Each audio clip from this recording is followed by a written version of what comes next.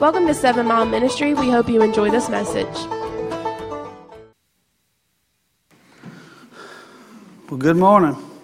A couple quick announcements. We'll get those out of the way. Straight into it, and they'll get you out at a good time because it's a weekday, and respect people's time. There'll also be some meetings on Fridays or Saturdays that'll be here and there planned around other things. There'll be more of it'll be word based also, but we're going to do some. President of the United States of America, I don't have it on the screen, but I'm going to read it to you. It says, "Woe to those who call evil good and good evil, who put darkness for light and light for darkness." That's the time we're living in. That's the time we're living in. The little emblem on Apple, it's got a bite out of the apple.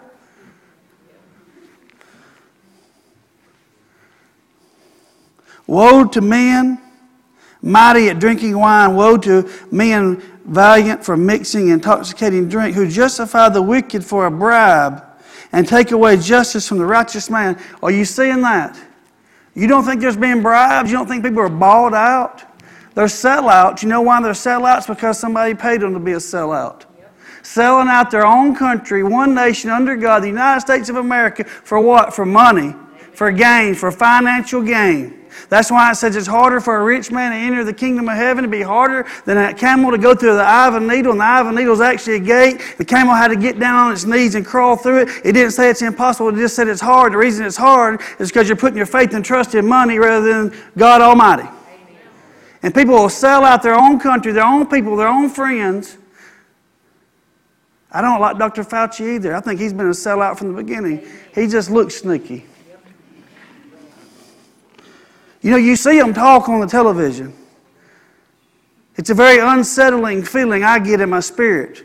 Anytime I see them, when I see Pelosi up there or Biden or most of the people in that whole party, it's an unsettling feeling.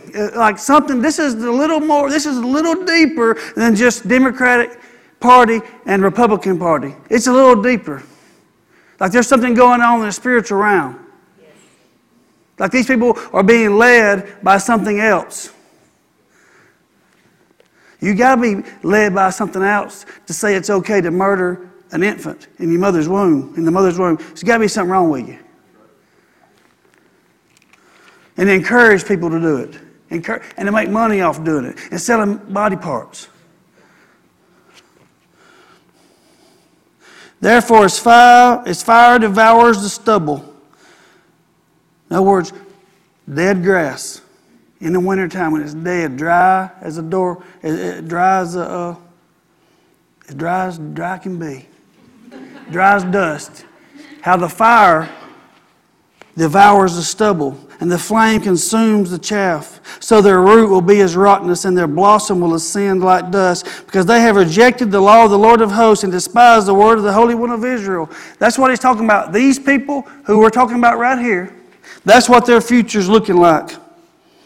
That they're going to be devoured just like fire devours dry grass and flame consumes the chaff. Their roots will be as rotten. Their roots are going to dry. They're going to be rotten. Their blossom will ascend like dust. Why? Because they've rejected the law of the Lord of hosts. They take God out of everything. Take God out of everything. We don't want you to be in the schools. Don't want you to be in the courtroom. Don't want you to be on social media.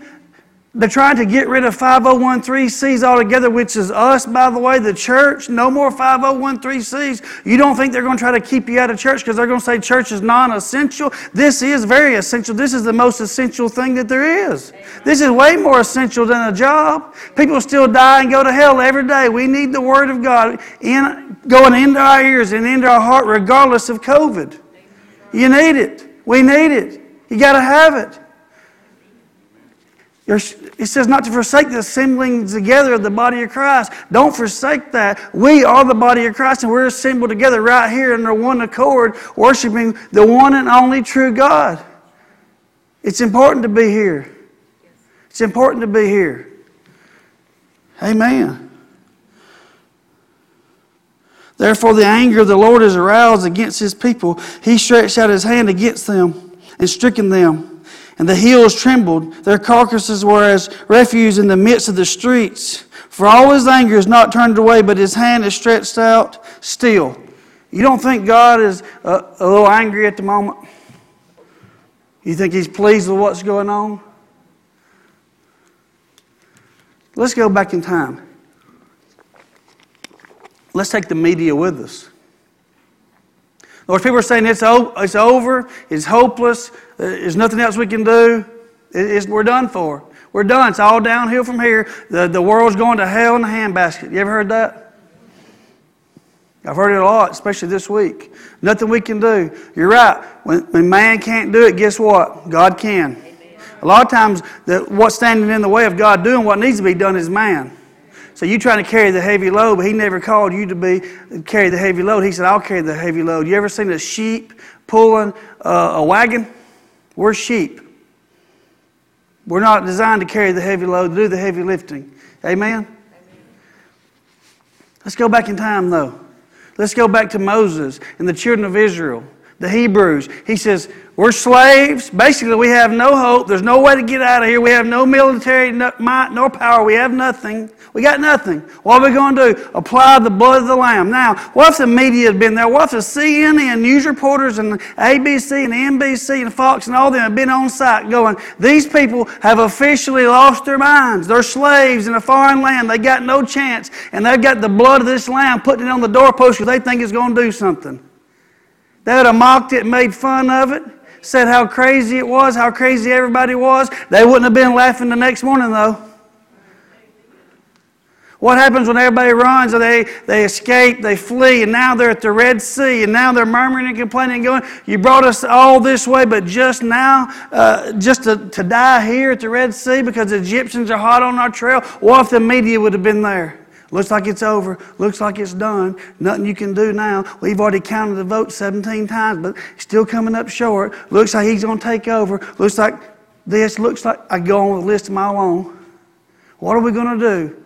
And the news reporters are on site. Yeah, there's the Red Sea. Got nowhere else to go. Nothing you can do. What you going to do? Well, that dry ground made the news report there shortly thereafter, didn't it? Amen. But what would the news report have said? What would they have said? What would the media have said? Well, probably a lot like they're saying now. It's hopeless, it's over, it's done. And what are you going to do? What are we going to do? Not to compare Trump to Jesus whatsoever at all, because there's no man that you can compare to Jesus. There was only one that was perfect, and it was Jesus, and they crucified him for being perfect. Now, I was thinking this morning, or maybe it was last night, or maybe it was last night and this morning, but I wonder how the disciples felt. Those disciples on the road to Emmaus that had lost hope.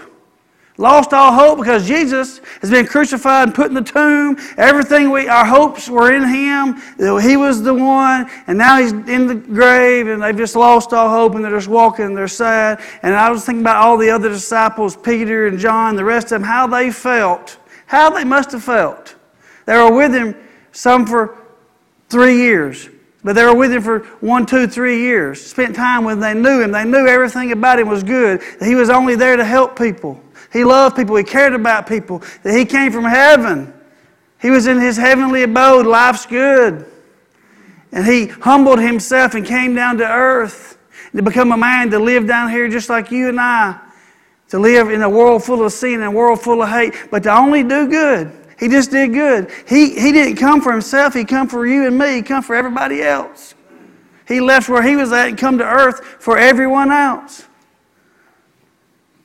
But the ones that He came for are the ones that are rejecting Him. The ones that He came for are the ones that are tying Him to a whipping post and beating the hide off of Him. That are nailing Him to a cross. They're killing Him. They're insulting Him. They're telling lies about Him. They're sticking a crown of thorns on His head. They're rejecting Him. His own people, the ones He came, the ones He died for. But yet He still goes and does it. And His disciples watch all this. They know that He comes and He heals blind eyes and He heals lame legs. And He just loves everybody that loves the unlovely. And He extends mercy and grace to those who you wouldn't think deserve any mercy or grace. Only to do good. Only to do good. And it wasn't for Him, it was for them. It was for you and I. It was for us. I was thinking about how the disciples must have felt when they saw all these things take place and transpire. And then he's nailed to the cross. Then he's put in the tomb. What they must have felt like. Very hopeless. Very hurt. Very sad. Very confused. Probably in fear. A lot of fear. Fear. Fear like this nation's in right now. Fear. I said 2020 was going to be the year of clear vision, that we're going to see things clearly. I don't retract that statement. I stand by it because I see things more clearly now than I ever have. And another man stood behind the pulpit and mocked me just the other day about me saying that. Well, I still stand on it because I do see things more clearly. I see a church that's got more fear than I realized that it could be in a church. We sing songs, I'm no longer a slave to fear, but when the Rona came out, everybody became a slave to fear. They're too scared to come out of the house, too scared to get assembled together as a body of Christ because we actually are a slave of fear. But you were singing you weren't a slave of fear, but when the stuff hit the fan, when the rubber met the road, we're going to find out, are you a slave to, are you or aren't you? Preaching sermons, faith over fear, but you're preaching it from your living room because you're scared to come out your house. Church is full of fear. Preachers full of fear. I'm about as scared of the Rona as I am Bigfoot coming in here. Now, I'm scared of spiders. I don't like spiders. Rona is real. I understand. People get it. People get sick. People have died from it. But you're still not supposed to walk around in fear. We didn't see Jesus take off running from the people that were sick because he was afraid he was going to contract a disease. Leprosy, oh my gosh, and take off running. No, he wasn't in fear. And we're not supposed to be in fear. We're not slaves of fear. We're not supposed to be in fear. But I have had my eyes open to how much fear is out there. And how I knew the government was crooked. I knew, politicians, you hear that your whole life. I didn't know the depths of it. But I want to tell you, President Trump has opened my eyes to just how crooked that it is. And that's why they hate him. That's why they want him out. Because they are crooked. You see, it's hard to pay taxes. I never liked paying taxes before, but it's even harder now. I don't want to give them my money to send overseas to somebody.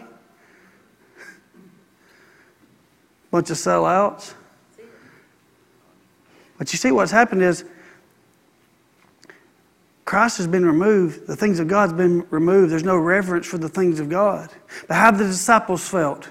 Well, I think the situation that's going on right now for me personally, in my lifetime, this is the closest feeling I've ever felt to how the disciples must have felt.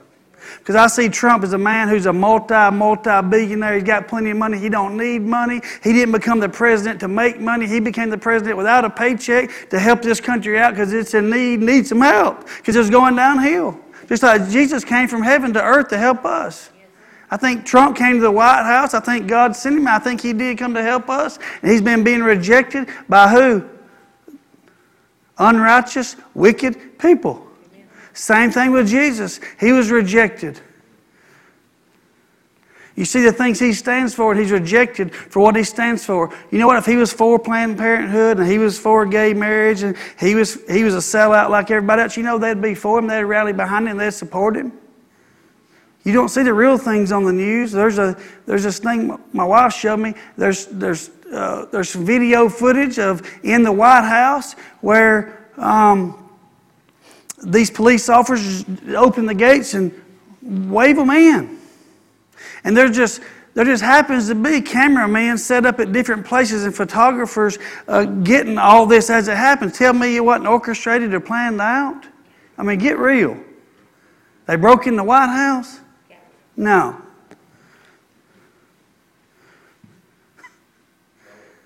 Crooked, evil, wicked. This is between good and evil. This is between righteousness and wickedness. And to say we don't have a chance, it's all over. Do you think the Democratic Party is greater than God Almighty? Well, heck no. I don't know how it's going to play out. I don't know. But I'm not scared and I'm not in fear. I have faith. I think it's one of those Red Sea moments. We're standing right there at the Red Sea and all of us, you and I, are wondering what in the world's fixing to happen right here. I don't know. We can murmur and complain and gripe and grumble. We can stand in faith and say God's going to pull us through. He's going to part the sea. He's going to overturn things. He's going to expose wickedness and evilness and wrongdoing. You know, this ain't even my sermon for today. I hadn't even got into it yet. Probably won't. I guess I'll save it for next week.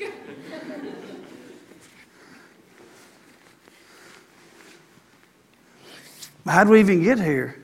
How do we even get to this place? How'd the church allow it? Go to church, sing songs. I'm no longer a slave to fear, but do you really mean, it's just a pretty song? Because church has got to be about more than big screens, skinny jeans, and coffee machines. And I know some of you guys are wearing skinny jeans. That's okay, but you need to go shop in the men's department. Come on now.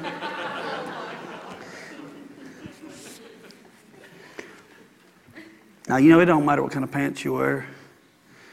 It don't matter what's on the outside. It matters what's on the inside. Because just like King David was chosen not by his appearance, but what was in his heart. The prophet said, this has got to be the one. God said, no, that ain't the one. It's the one that you least expect it to be. That's who it is. Praise the Lord. Well, we've been talking about David. And when David was just a boy, teenage boy, and Samuel comes and anoints him to be the next king. And he's going to be the next king. Well, there's a waiting period that he went through. And it wasn't until he was, a grown man before he actually became the king. A lot of things transpired. That's what we've been talking about for these weeks here. Been on the run like a, vigilante. He's on the run. Saul's trying to kill him. And he only wanted to do good, and he only wanted to help, and he wanted to help the country. Of course he did. He went out there and fought a giant. Nobody else was fighting. Nobody else would face it.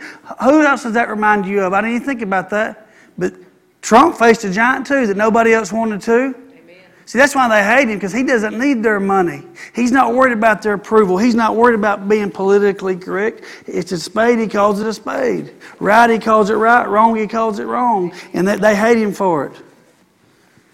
And David goes out there and he fights this giant for his country so they don't all become slaves to the Philistines, just as a boy.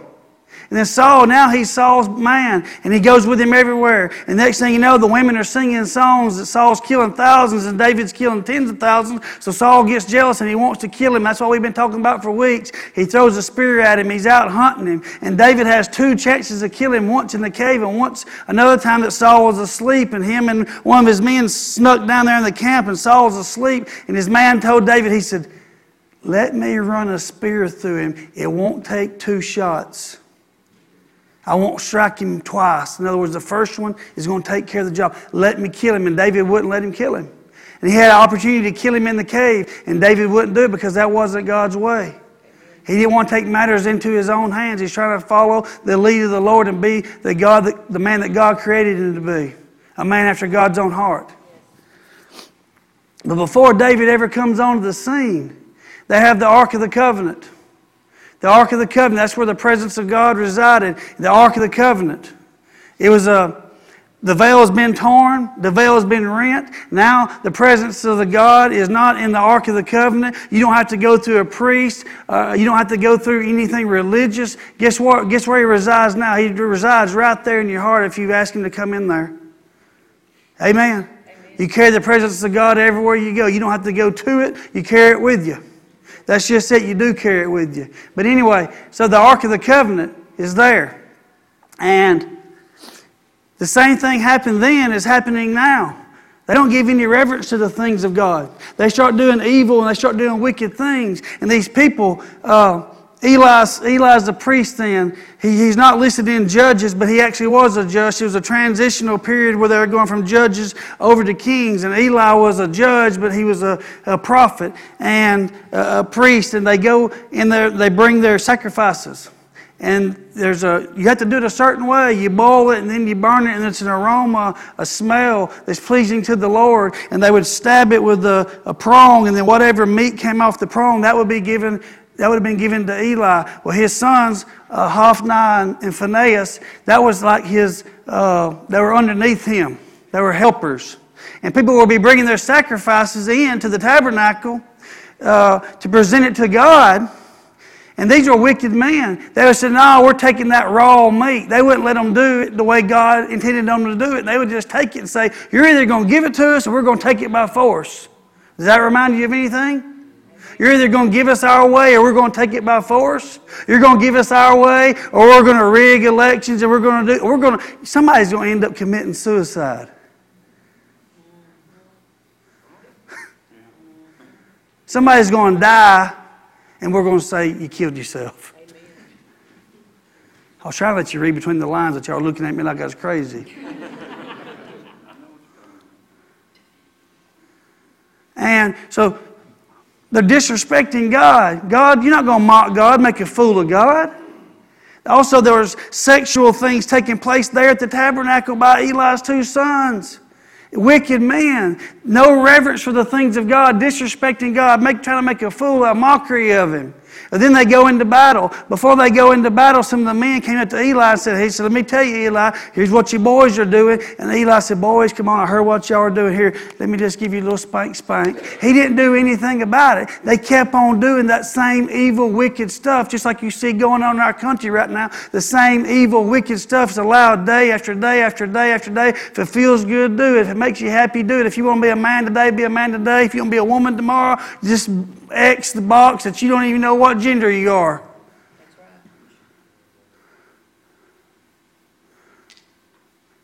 So they go into battle against the Philistines, and they're losing. They're losing. They hadn't been losing, but now they're losing. All of a sudden, they're losing. And they're like, God, why are we losing? Why are we losing? They're looking around. Why are we losing? Why is God letting us lose? They said, well, go get the Ark of the Covenant and bring it out here. Well, the Ark of the Covenant hadn't been thought about. The presence of God hadn't been thought about. The help from God, leading from God, any direction from God hadn't been thought about. The only thing God's been used for is their own gain, financial gain, pleasures of the flesh and different things. But now we need you, God. Now we need you. So bring him on out here. And the Israelites were shouting and cheering and jumping. You said the whole earth shook. And the Philistines said, oh boy, what's that? That don't sound good. They got scared and they said, no, we ain't scared. We're men. We're Philistines. We're going to go fight them. You know, they went and fought them. 30,000 Israelites died and they took the Ark of the Covenant and they took it on back with them. Israel didn't have the Ark of the Covenant anymore. The presence of God left. They came back and told Eli, both your boys got killed, and they took the Ark of the Covenant. Eli fell off of his stool he was sitting on, broke his neck, and he died. Then his son, I think it was Phinehas, his son's daughter-in-law was there. She was pregnant. When she heard the Ark of the Covenant had been captured, she went into birth, gave birth to a child, and named it Ichabod and said, the glory of the Lord has departed. That's what Ichabod means. That the glory of the Lord has departed from Israel. Well, fast forward. Samuel. How Samuel came on the scene. Well, I ain't fast forwarding, I'm backing up. How Samuel came on the scene is Hannah went into the tabernacle and her heart was speaking and her lips were moving, but no sound was coming out. And Eli said, are you drunk or something? And she said, no, I'm not drunk. And she pleaded her case. She told him what was going on, that she wanted to have a child, but she couldn't. And Eli said, you'll have a child this time next year. So she had a child. His name was Samuel. Then she brought Samuel back to the tabernacle to Eli and she gave him back to the Lord. Then Samuel grew up there at the tabernacle running with Eli, and she would make him a little mini priest outfit. He dressed just like him. He was in the tabernacle from just an early age. See, Eli's sons were supposed to take Eli's place, but they were wicked. So guess who stepped into the role of Eli? Samuel did. So now Samuel is the priest. He's the prophet. He's the one that's taking Eli's place. Samuel grows old. He's about to die. They said, your boys are wicked. Abijah, if that's how you pronounce it, Abijah, and Joel, not the prophet Joel, a different Joel. That was his sons. And Israel said, we don't want your sons because they're wicked just like Eli's sons were. So that's when they said, we need a king. That's where King Saul comes into the picture. All right? Keep in mind, the Ark of the Covenant's been gone for years. Gone, captured. Nobody's talked about it. There's no mention in the Bible about it. There's no, hey, we need a plan to go back and get it. Nothing. King Saul is on his throne. He's got all his men. They go to battle all the time. They fight. We've read the stories. You've heard about them. We've preached on them. No mention of the Ark of the Covenant one time anywhere that I've ever found in Scripture. But then Saul dies. The reason David's replacing Saul is because Saul was instructed by God to go out and wipe out the Amalekites, to kill every one of them, leave nothing living. But he went out and killed most of them, but kept some things for himself and saved the king and saved some different things. That's why God said, I'm going to anoint another king, and he anointed David because Saul disobeyed him. But he didn't kill the Amalekites. He was supposed to completely wipe them out. But now they're out in the battle. And Saul's out there, and he's about dead. And guess who comes by? An Amalekite. And he tells the Amalekite, finish me off. And the Amalekite finishes him off and kills him. So then the Amalekite comes and tells David, Saul's dead. Here's his crown. He asked me to finish him off. I finished him off. I killed him. So guess what happened to the Amalekite? He died. Because he touched God's anointed. There's a sermon right there. That Amalekite wouldn't have been there to kill him if he had killed the Amalekites originally that God told him to. So you got sin in your life, you got things in your life that you need to get out of your life. You just got a little bit lingering around, just a little bit hanging around. You better get it gone, get it out of your life, because if you leave it hanging around, eventually it's going to come full circle back around and kill you. Take you out. But now, David's the king. He's taking Saul's place, and David's men are fighting Saul's men, and David's army is growing stronger, and Saul's army is growing weaker. And then the elders come in, they make it official. David, you're the king over Israel. And the Philistines find out about it, and they come to attack David. And he seeks the Lord about what to do. The Lord says, fight him, I'll be with you. And David was successful. He whooped some tail and took some names. But you know what happened? David said, the whole time that Saul was the king, he never mentioned the Ark of the Covenant. We never went and got the Ark of the Covenant. Where God dwells, the presence of God, the living God, the one that got us out of Egypt, the one that's with us in battle, the one that we're seeking His leading and His guiding, His direction from, He's been removed, and He is now in another land. The Philistines have it. It's in Kiriath Jearim is where it's at. He says, let's go get the Ark of the Covenant and bring it back. So he loads up his men, 400 men, 400 bad dudes, and they go and they get the Ark of the Covenant. On the way back, the ox stumbles, and one of his men stumbles, and he tries to steady the Ark of the Covenant. He touches it, and he dies because you can't touch it. You have to do things specifically in order, as God said. It had to be a priest, had to be Levites. Levites, the priests of the Levites, the head priest had to be the ones there to carry the thing. So David was a little upset, so he leaves the Ark of the Covenant at Obed-Edom's house. And then he goes back and he's a little upset, but then he finds out that he did things wrong. He says, okay. So then he gets those priests, those Levites, to go and to carry it back to the city of David. Blow the trumpet on Zion, baby. We're bringing the Ark of the Covenant back to Jerusalem, the city of David. Speaking of Jerusalem, who has been supporting Israel? Our president. He said Jerusalem is the capital of Israel, and we're going to move the embassy there. He supports Israel. The other party, they don't support Israel. You can't go against you can't go against Israel. You can't. But he brings the Ark of the Covenant back. And you see in Scripture, you've heard people say that David is a man after God's own heart. And you've heard people say that's because he danced before the Lord. And in fact, when he was bringing that ark back, he danced so hard he danced out of his clothes. And his wife saw him and she got mad at him. She said, you were out there in front of those people dancing and you was exposed. He was so caught up in the dancing and praising God because he was so excited that the presence of God had been brought back. He danced plumb out of his clothes. I think he's a man after God's heart for lots of reasons. But I think, for me, that the main reason that he's a man after God's own heart is because he put some serious importance on the presence of God. He went and got the Ark of the Covenant and brought it back, said, it's got to be here. We're going to build a house for it. But God said, you're not going to build a house for it. One of your boys is going to build a house for it. There's too much blood on your hands. But it will be built in the city of David. Right here in Jerusalem, a house will be built. But David brought back the ark. Like I said, I haven't even touched one single scripture, any of my notes that I was going to preach on today. We'll get into that in a minute. No, I'm kidding. I could, definitely could. I feel like I could preach for about 4 hours right now. But I won't. Only 3. I want y'all to take a look at this. It's powerful. The things that happened then, the things that are happening now. You see what's missing? Do you see how God's been taken lightly? Yes. Just like Eli's boys taking it lightly, making a mockery of it. We'll do what we won't, but then we'll call on you when we need you. Like 9/11, the churches were packed out, but they weren't packed out in 9/10. Or it had been 9/4. They weren't packed out the week before.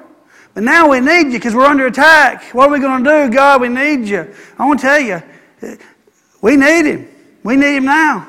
Amen. I think we are at a Red Sea moment. I don't know how He's going to do it. But I got this good feeling in my spirit. I got an unsettled feeling when I look at that other party that I mentioned. But when I think about our future as a country, I have a good feeling. I don't have a bad feeling. I don't know what's going to happen. I don't know when it's going to happen. I ain't studied and I ain't scared and I'm not in fear. God's still on His throne. He's way more powerful than a man, a woman, a party, or any money, or anything. But you know what it's going to take? It's going to take Him being brought back. The presence of God being brought back. There's a lot of churches that have service, but there's no presence of God there. And if the presence of God was there and hit them right between the eyes, they wouldn't even know it. Because we only have 28 minutes and we got to get y'all out because we got another service coming on and we got to be on YouTube and be on all these things. So we can't allow the presence of the God to take over the service because somebody might get freaked out or scared or offended or might not throw their money in the offering box. I'm not worried about that. We don't even have an offering box. Amen. One amen. She don't like to put money in there.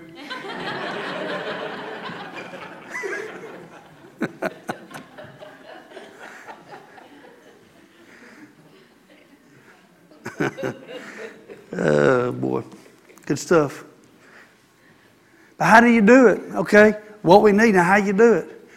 Well, I can't go and force it into your house, and I can't go and force it into the White House. I can't go and force it anywhere, but I have a house. This right here is my house, and you got a house. You walk around in the house, and you got to have the presence of the Lord in your house. And then when you're going to carry it home to the house you live in. Because your kids need to see it in your house. They need to see it in their dad. They need to see it in their mom. They need to see it in the marriage. The presence of God. It's not just a Sunday thing that cuss you out the rest of the week and live like hell the rest of the week. But it's a Sunday all the way back around to the next Sunday. We're going to live it. We're not just talking it, but we're going to walk it. It's the presence of God. We need Him. Spirit-led men, Spirit-led woman. Not to be sellouts. Not to choose the desires and all the things of this world over God. Because all those things are going to burn. Your truck's going to burn. Your house is going to burn. They're going to rust away. But there's only one thing that's still going to remain. So that's the greatest calling is to be a worshiper. Because I'm not going to be preaching in heaven. But I will be worshiping in heaven. And everybody in here is called to worship. But you got to have the presence of God in your life. You got to bring Him back. And maybe you've let Him go. Maybe you feel like He's been captured by the Philistines and taken out of your life. Well, you know what? Go get Him. He's right where you left Him. Just like Jesus' parents, He come up missing. Where in the world was He at? He's where you left Him. So they went back and they found Him. Where they found Him? In the temple teaching. He said, I've just been here, doing the Father's work. I've been here right where you left me. People lose things around my house. Where's my keys? And I say, I know where they are. Right where you left them. And maybe you know exactly where you left it. Maybe exactly when you quit going to church, or when you quit praying, or when you quit reading the Word, or when you quit believing, or when you quit having faith. Maybe something happened to you in your life that hurt you real bad. Somebody left you, or somebody died, or things didn't work out the way they're supposed to. I know a fellow that things didn't work out the way they're supposed to in a business deal. And just because things didn't work out the way he wanted them to work out in that business deal, that he said he's not having anything else to do with God anymore. And he turned around and walked away from the presence of God. Because he was mad, he was angry.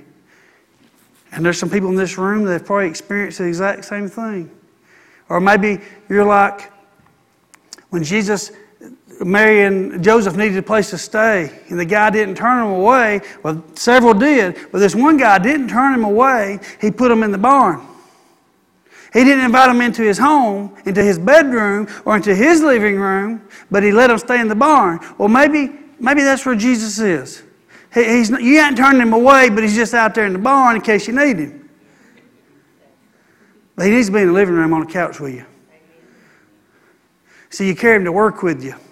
You carry him to school with you. You carry him to the ball game with you. And you carry him out there on I-65 and you're driving down the road and people are acting like fools. You carry him with you. Praise the Lord.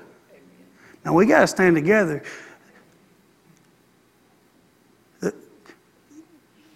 I've never wanted to meet a man or shake his hand before, like a movie star or an athlete. I've never thought, man, I wish I could just go and, shake hands with the pitcher for this team or something. I never thought that. I've never thought that about a president. I've never thought that about anybody, really, because I think a man's just a man. Just because you're a pop star or a celebrity, at the end of the day, you put your boots on one foot at a time just like I do, and you're going to stand before God and be judged just the same way. You're just a man. But I'd like to meet Trump. I'd like to shake his hand. I'd like to say, thank you, sir. And it's just a small bunch here at our church at 7 Mile in Gardendale, but we support you, and we're with you, and we're praying for you.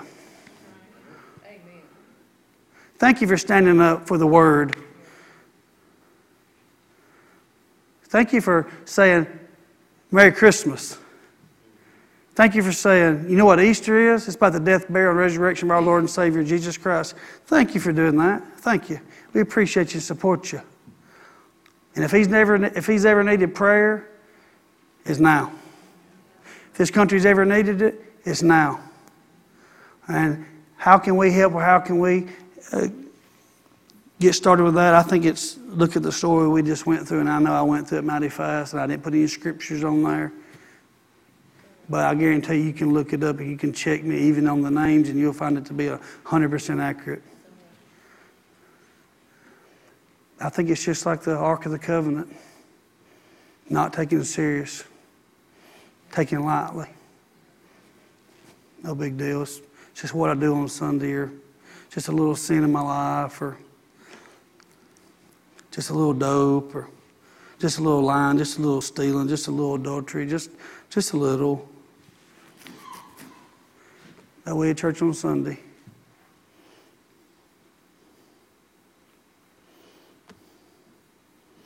Are we making a mockery of God? Are we like Eli's sons? Are we like that nation was when they only called him when they needed him? When they were losing? Now we're going to call on you? I don't want to be like that. I don't want to be like that.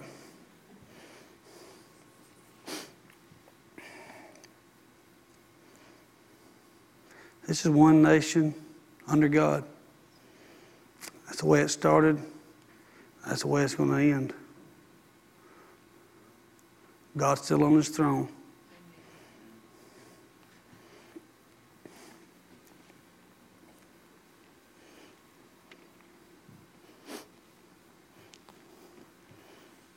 If the children of Israel would have got out of Egypt with their own might and with their own strength, would we even tell the story?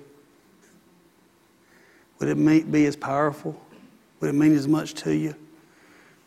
The thing is, we're at that place right now. We can't do it. We can't do it. We need him. Praise the Lord. Well, I hope this didn't make you sad. It should excite you. It should fire you up. It should make you hungry for the things of God. And to carry that Ark of the Covenant everywhere you go, which is the presence of God.